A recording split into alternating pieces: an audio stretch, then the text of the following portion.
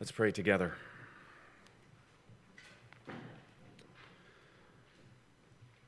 Father, I pray that you would now cause us to feel what Moses intended us to experience as we read this passage. I pray, Lord, that the devastation of the loss of the innocence and the purity of Eden, the glory of that pre-fall situation, Lord, I pray that even in the midst of the tragedy of sin, you would give us a sense of what we have to hope for, what we have to look forward to. And Lord, I pray that you would teach us your word by the power of your Spirit. Cause these truths that are here to be foundational for the way that we think, for the way that we think of who we are and how we evaluate ourselves with respect to others. Lord, we pray that your word would be the definitive reality in our lives. And so we ask that your Spirit would write the Scriptures on our hearts in these moments and cause us to be people who are not only defined by what's here, but informed by the hope that your word gives. Lord, we want to know you, and so we pray that you would come now by your Spirit and use your word to teach us who you are. We ask all this in Christ's name. Amen. I would invite you to open this morning to Genesis chapter 3. And in order to get a sense of what we're going to experience in Genesis 3, I want to kind of review chapters 1 and 2. And so hopefully in this review, you will find some mnemonic Velcro for your brain. Years ago, a friend of mine in college said that our brain, this guy was a psychiatrist, and he said that our brains are like Velcro, and that as we memorize things, it's like our piece of Velcro in our brains grows, and it makes it so we have more stuff to hang things on. And so my hope is that in what I'm about to say, you'll build out the Velcro in your own brain, and you'll be able to hang more truths on what I hope takes root and sticks now in your mind. By the way, years ago, I talked Denny into taking a Latin class that neither one of us finished out. We both had too much going, and I talked to him about that Velcro thing in your brain, and he went along with me for a short time, and then we both wound up dropping that Latin class. It was just too much. We had too much going. Okay, so Genesis chapter 1, it begins, Genesis 1, 1 and 2, everything is formless and void. It ends, Genesis 1:31, everything is very good. And in the middle, what God has done is he has formed, and then he's filled. And then if we think about those 6 days of creation in Genesis 1, so from formless and void to very good by means of forming and filling, if we think about those 6 days in the middle, there's a movement from heavens to earth, because the opening verse is, in the beginning, God created the heavens and the earth. So day 1, God makes light. Day 2, he separates the waters and forms the sky, heavens.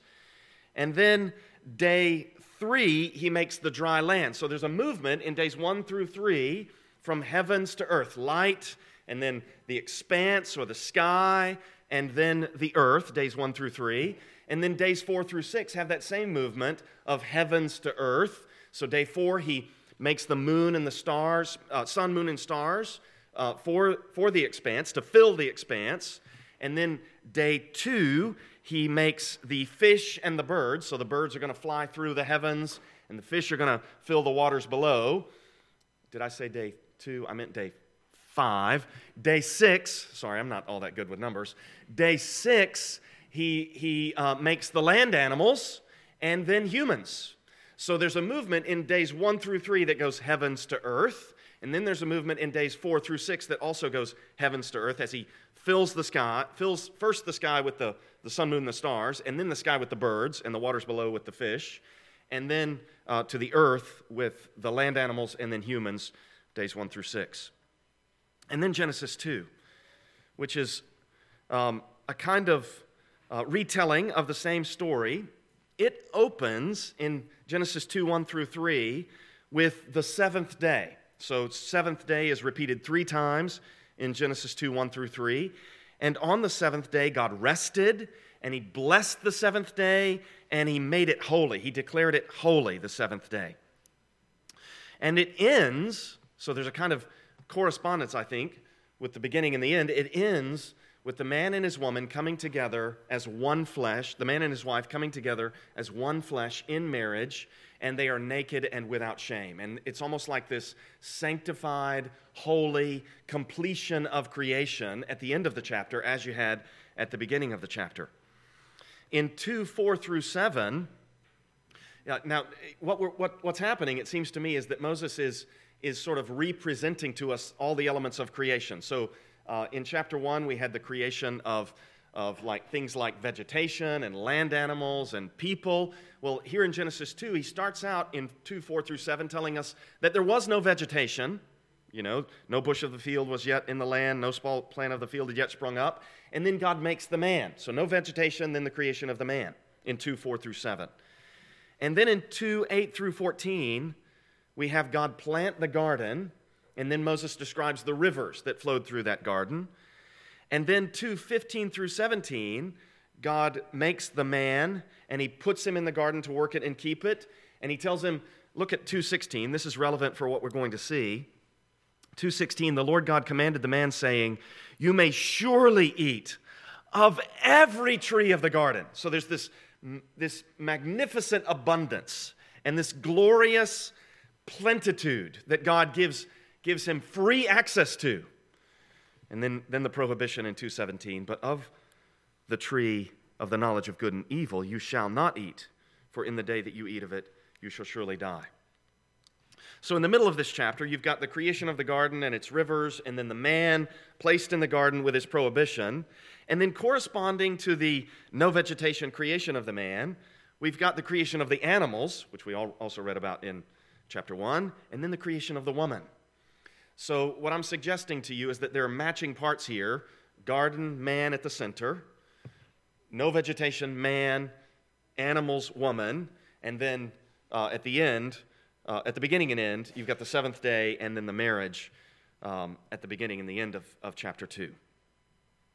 And as we approach chapter 3, let me just briefly summarize for us what we're going to see in chapter 3. At the beginning of the chapter, the man and the woman are going to be naked, and they're going to be tempted to experience the knowledge of good and evil by means of eating of the forbidden tree.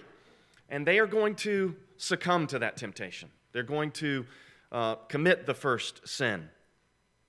That's 3, 1 through 7. And then 3, 8 through 13, their sin is going to be exposed. 3, 9 through 14, the sinners are going to be judged. And then 3, 20 through 24, God is going to clothe them. And because they've experienced the knowledge of good and evil, they're going to be driven out of the garden. So it goes from nakedness to clothing with knowledge of good and evil at the beginning and the end. And then in the middle, you've got the sinners exposed and judged.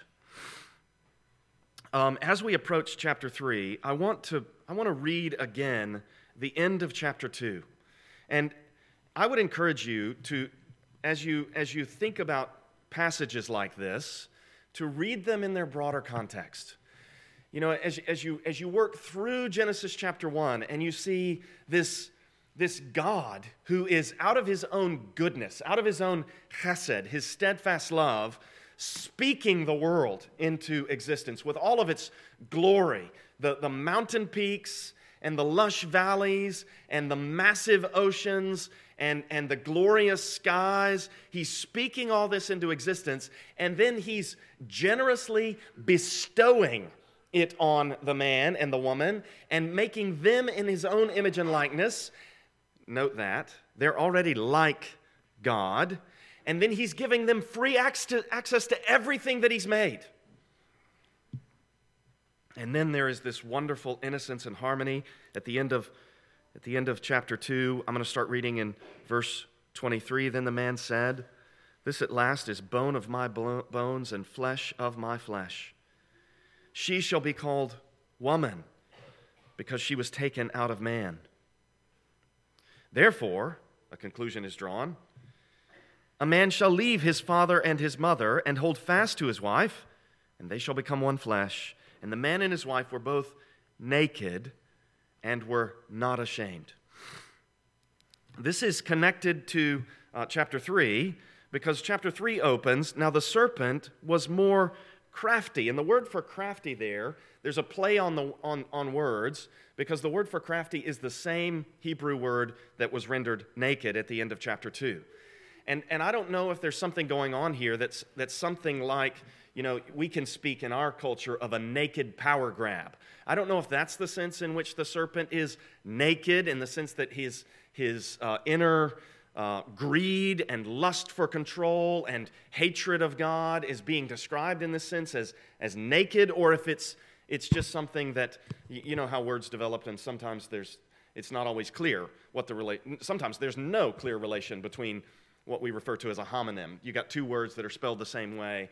So I'm not sure what's going on. But at any rate, there's a connection between the end of chapter 2, where the man and his wife were naked and were not ashamed, and now the serpent was naked, more crafty than any other beast of the field. And I just want to note here that all through this chapter, and really all through Genesis, there are going to be these kinds of restatements of phrases that if you pay close attention, they will orient you to the context. And if you're reading this chapter in context, you're going to be reminded of things that you've just read. So for instance, this phrase, beast of the field. We've just seen this back up in 2:19. Out of the ground the Lord God had formed every beast of the field. And what this tells us, among other things, is that this beast of the field did not self-generate. This beast of the field, this serpent, he too was made by God. So God isn't, we are not Zoroastrians. Zoroastrians believe that there's a good power and there's an evil power, and they're in conflict with one another. No, we believe that God made everything. God made everything, including the serpent. God made everything, including Satan. And one of the ways that Moses establishes this is by reusing these phrases. And we've read in chapter 1 about the creation of all these beasts of the field. So the serpent was more crafty than any other beast of the field that the Lord God had made. Now, I want to try to use an analogy here. Imagine that you got to visit the home of the person with the largest collection of classic and luxury cars in the world. And the person who's going to give you this tour of this home and show you all of these cars is the son of the owner of this vast collection. And I actually Googled most expensive car in the world, and you come up with an amazing number of results. I think there's a Rolls Royce that actually costs like $13 million. So I'm just going to throw that in here as part of my illustration. Imagine that the son of this owner of this collection tells you on the way through here, my dad has told me that I can drive any one of these cars except for that one $13 million Rolls Royce. How would you respond to that? Wouldn't I think most of us, we would hear that and we would be amazed at the wealth, at the generosity, at the freedom. I think it would take a pretty twisted person to say something like this: your father is so stingy.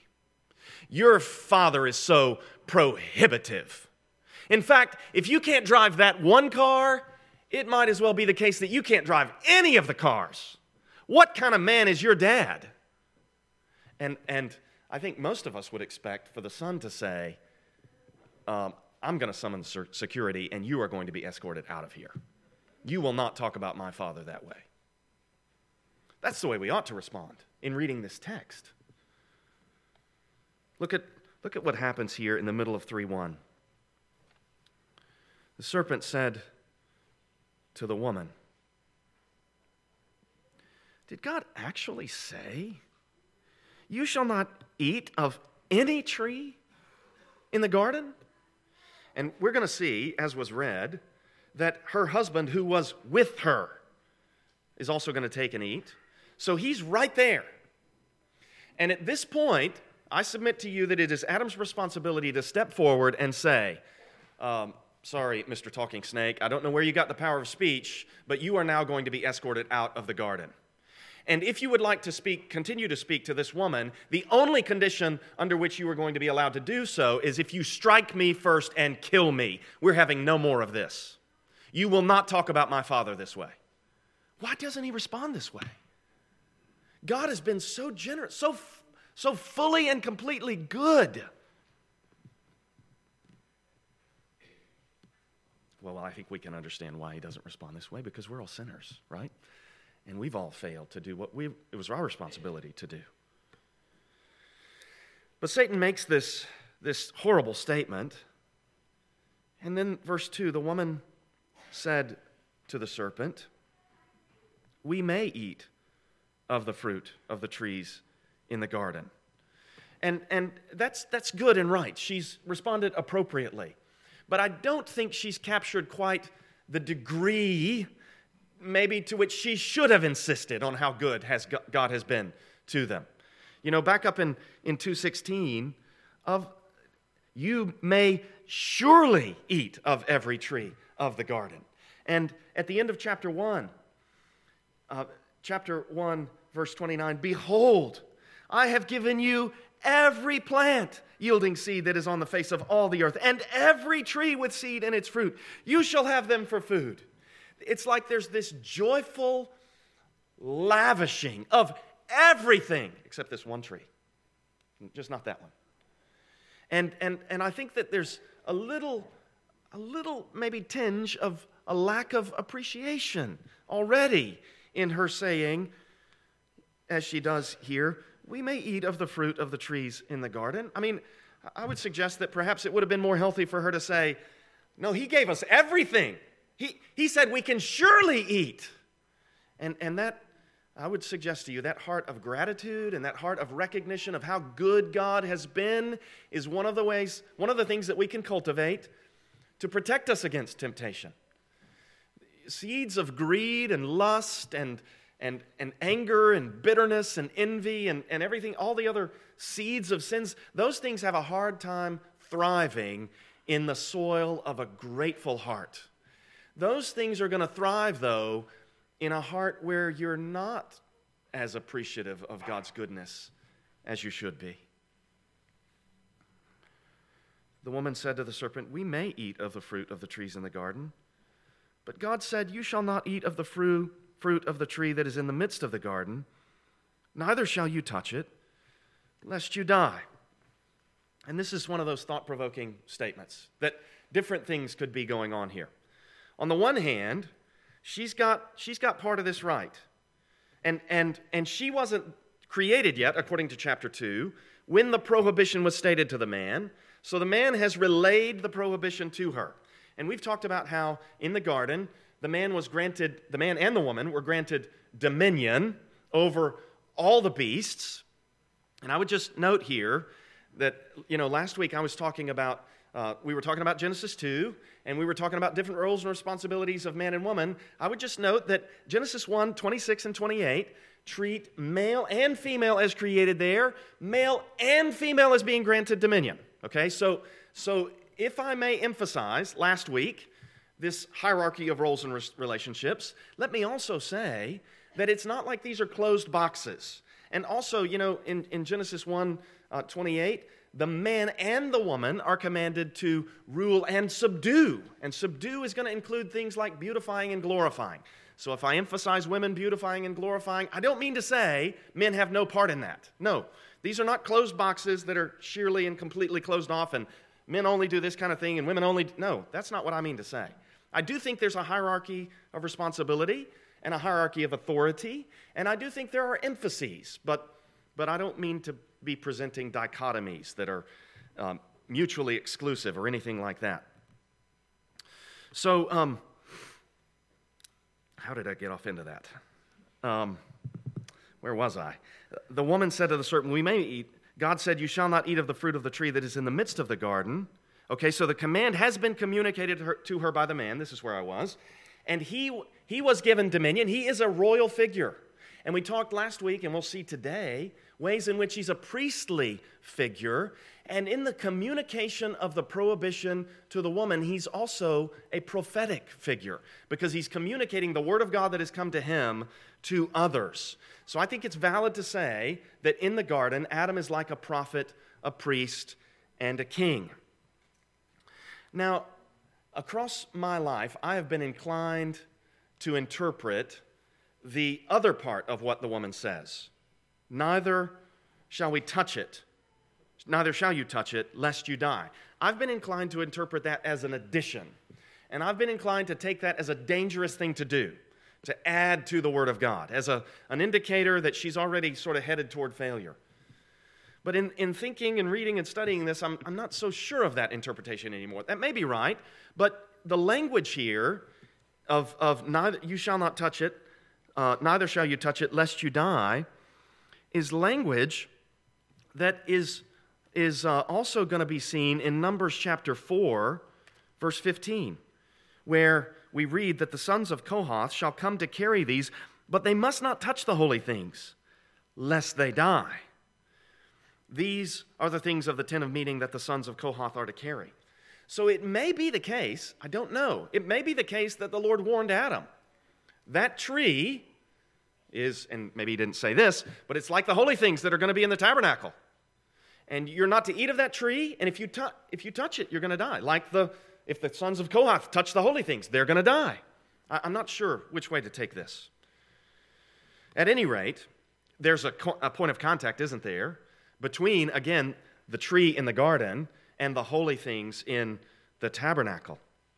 So the woman tells the serpent, yeah, we're prohibited from eating that tree, and we're not even to touch it lest we die.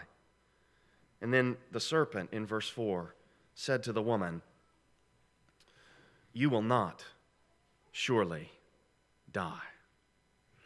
And if you look back at chapter 2:17, the last phrase, in the day that you eat of it, I don't know why they do one place shall and the other place will. Maybe there's a grammar nerd in here that can explain that to me after the service. I wish they would do it the same.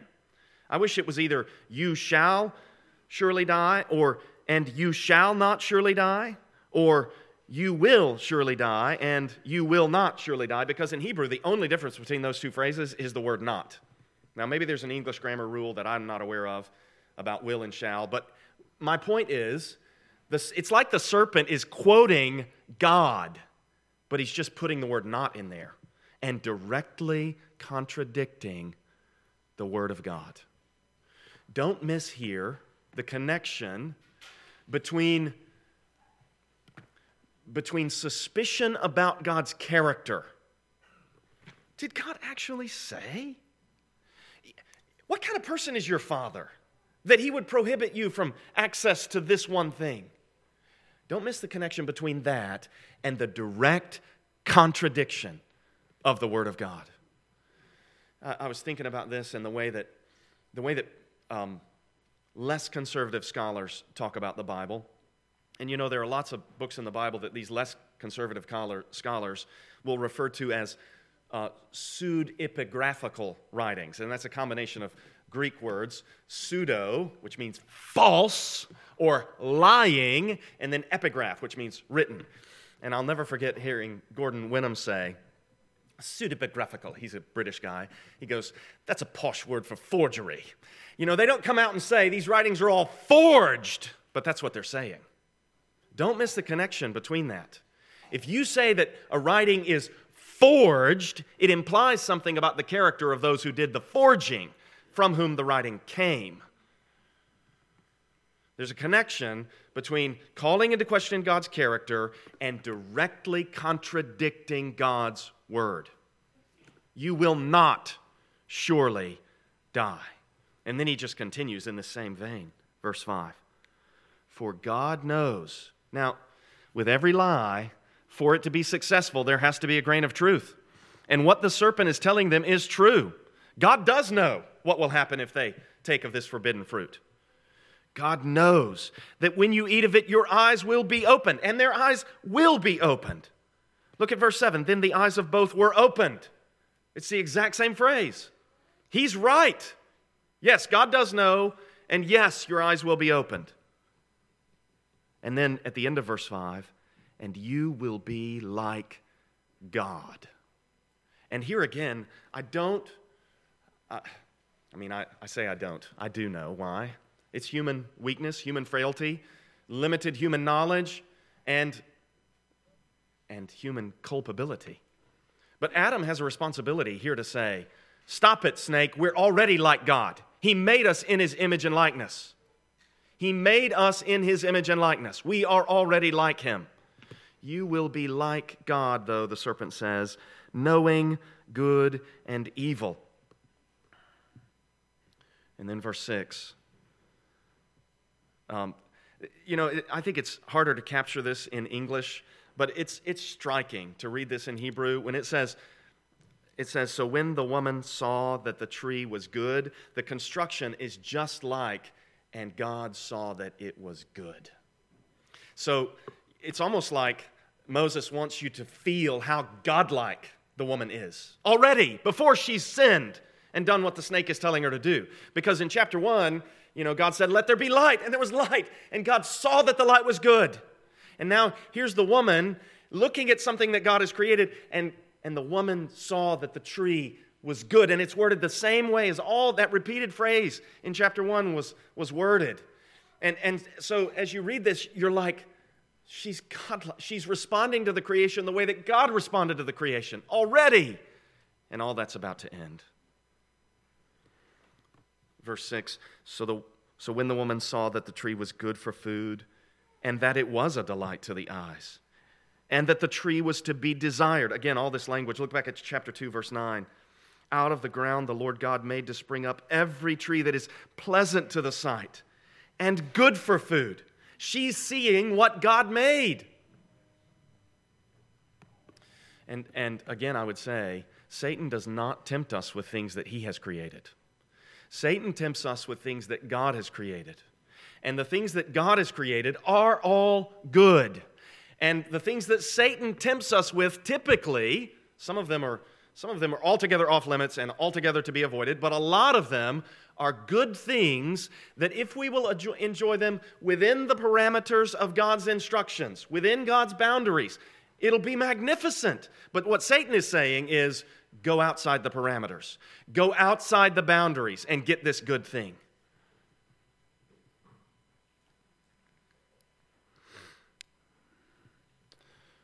So when the woman saw that the tree was good for food and that it was a delight to the eyes and that the tree was to be desired to make one wise. That's a really interesting phrase there, to make one wise. It's the same phrase that appears in Psalm 2 when the psalmist says, therefore, O kings, be wise. It's a phrase that's used in Joshua 1, 8, and 9 when it's said to Joshua, do not let this book of the law depart from your mouth, but meditate on it day and night, for then you will make your way prosperous and then you'll be successful. One of those words is the same phrase that we find right here. It's a word used when David says to Solomon in 1 Kings 2, essentially what's said to Joshua in Joshua 1, meditate on the law of the Lord day and night, and then you'll be wise. And what's interesting is that all those places, wisdom is hear the word of God and live it out. And here the serpent is saying, disobey the word of God and you'll be wise. It's a lie. So she sees that it's desired to make one wise. She took of its fruit and ate. And she also gave some to her husband who was with her, and he ate. The man and the woman have no reason to doubt God's character. They have no reason to disbelieve God's word. They have no reason to think that this serpent is truer to them than God is. Verse 7, then the eyes of both were opened, and they knew that they were naked, and they sewed fig leaves together and made themselves loincloths. I don't know if you've seen this Jesus Storybook Bible. I think that David Helm, his book there, it really profoundly captures how devastating this is. If you haven't looked at the Jesus Storybook, is it the Jesus Storybook Bible? Big Picture Story Bible is what I'm thinking of, by David Helm. Sorry, I got confused there. I would encourage you to go look at the Big Picture Story Bible and just read the creation.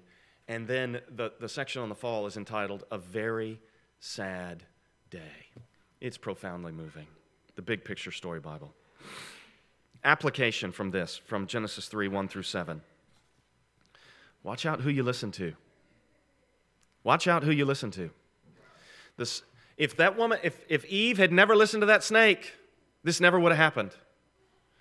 If I don't think she would have gone to that tree and eaten of that fruit if the snake had not come and poisoned her thinking.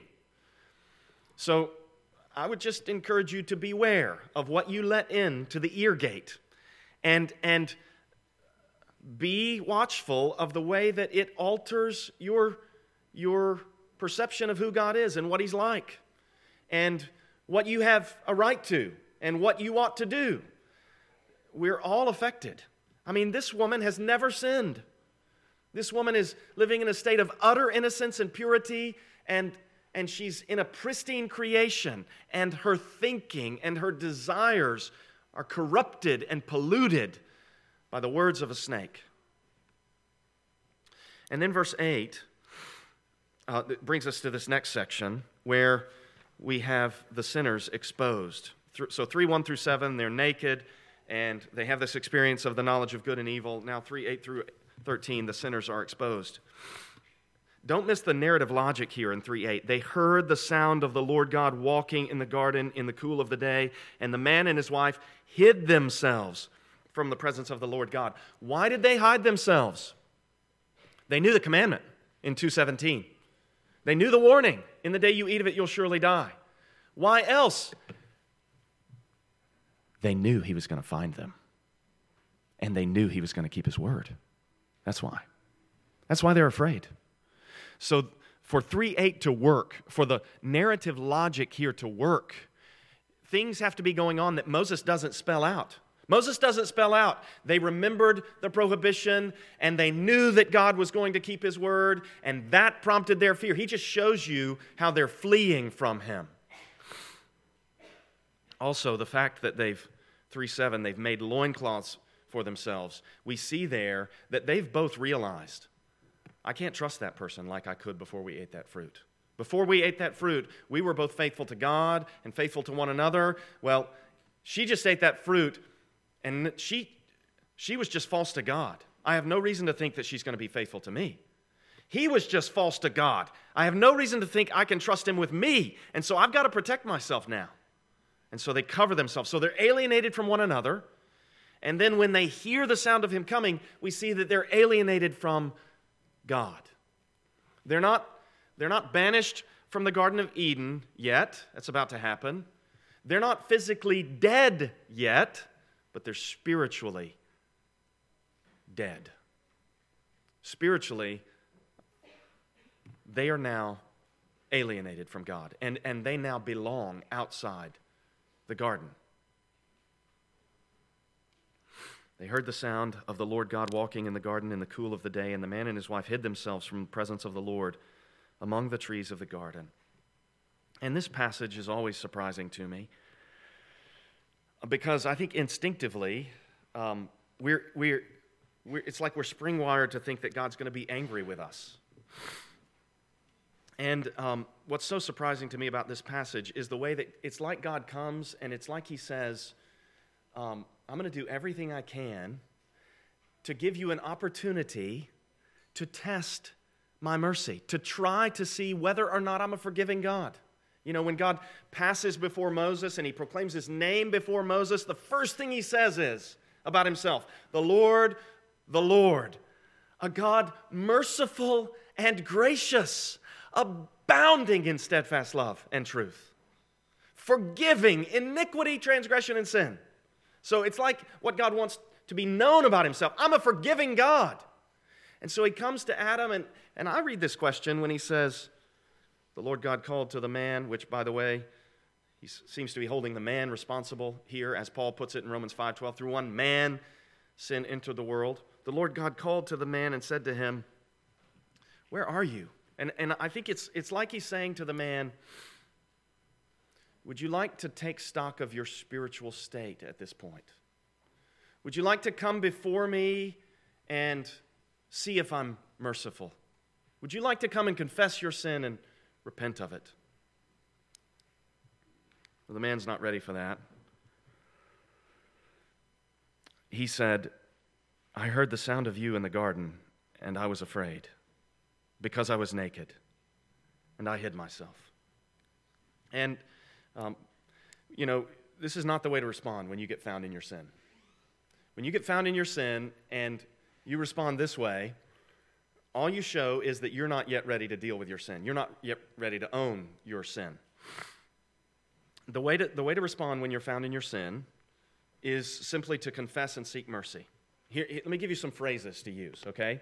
When you get caught in your sin, I would encourage you to write these down. You write these phrases down, you use them across your life, and things will go well for you, especially if you mean them, right? Especially if you feel things that correspond to this. I was wrong. I sinned. I repent. I apologize. Please forgive me. Last week, I said some things that I shouldn't have said in the sermon. I sinned against my brother Chris up there. I was wrong. I sinned. I repent. Please forgive me. This is what makes grace possible. If you don't do that, no forgiveness can flow.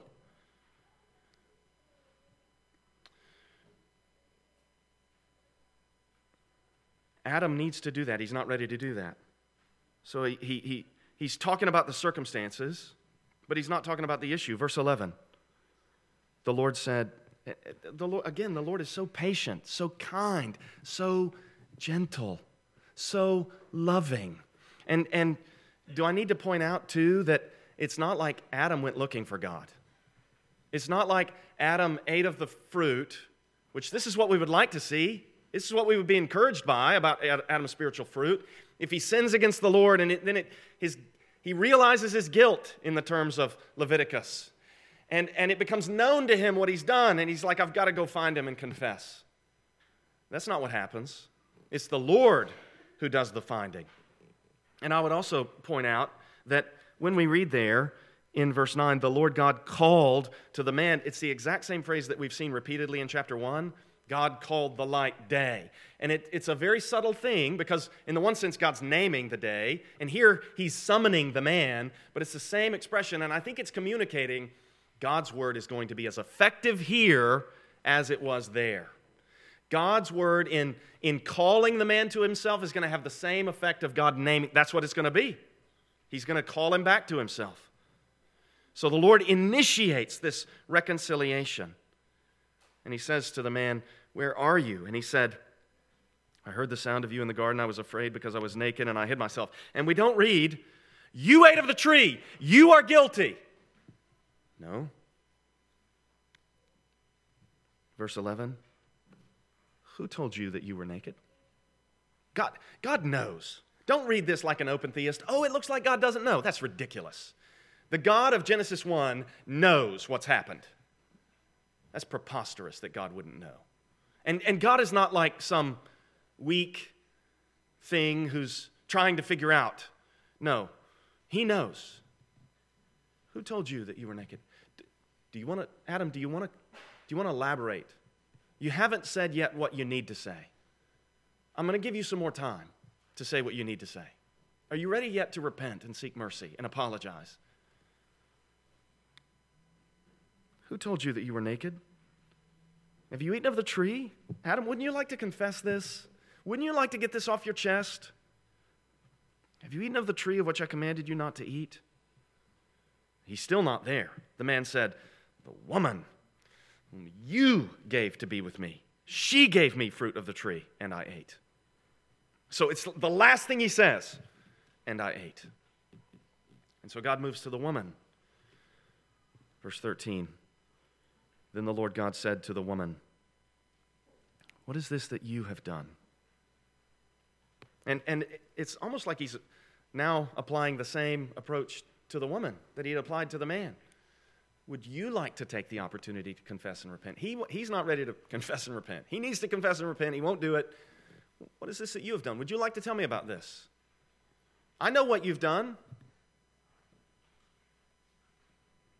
The woman said, her statement is phrased exactly like his in that, "and I ate" is the last thing she says. Finally, the serpent deceived me, and I ate. We're going to have to come back and continue the chapter next week. But as your two take-homes from this, which hopefully what will happen here is that this narrative is just going to take root in your soul.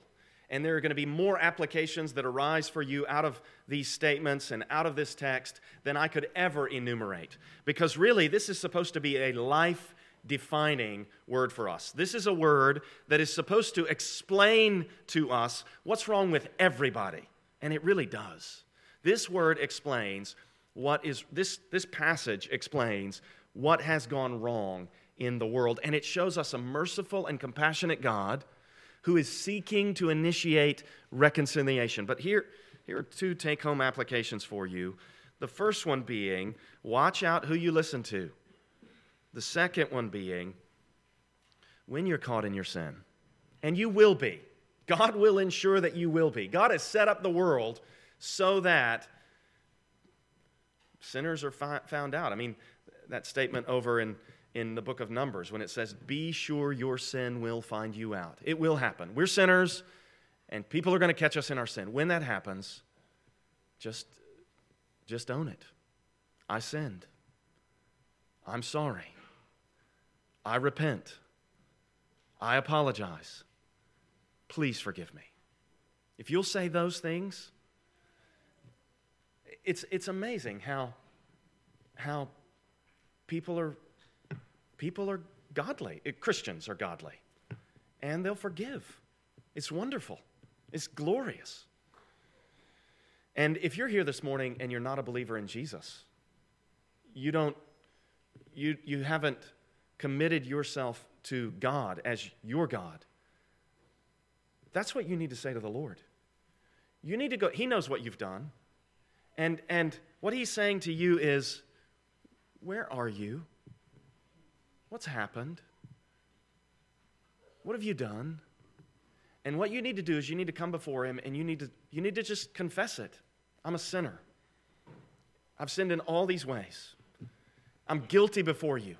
I deserve death. And we didn't get to it in this passage, but God is going to make a way for sinners to be forgiven, and he's done that by sending the Lord Jesus, who died on the cross. And if you'll come to God and you'll confess your sin and you'll place your hope in Jesus who died on the cross, he will forgive you if you mean it. If you mean it. If you're really turning away from sin and really trusting in Christ. I'll be at the back after the service. There'll be some elders here at the front. Probably the person sitting next to you would love to talk to you or take you to somebody that would love to talk with you about this. We would love to talk to you about what it means to follow God, what it means to know this merciful and compassionate God who has real standards that are really good for people and who really does enforce those standards, and it's good for people that he enforces them. But he also forgives people when they transgress his standards. Let's pray together.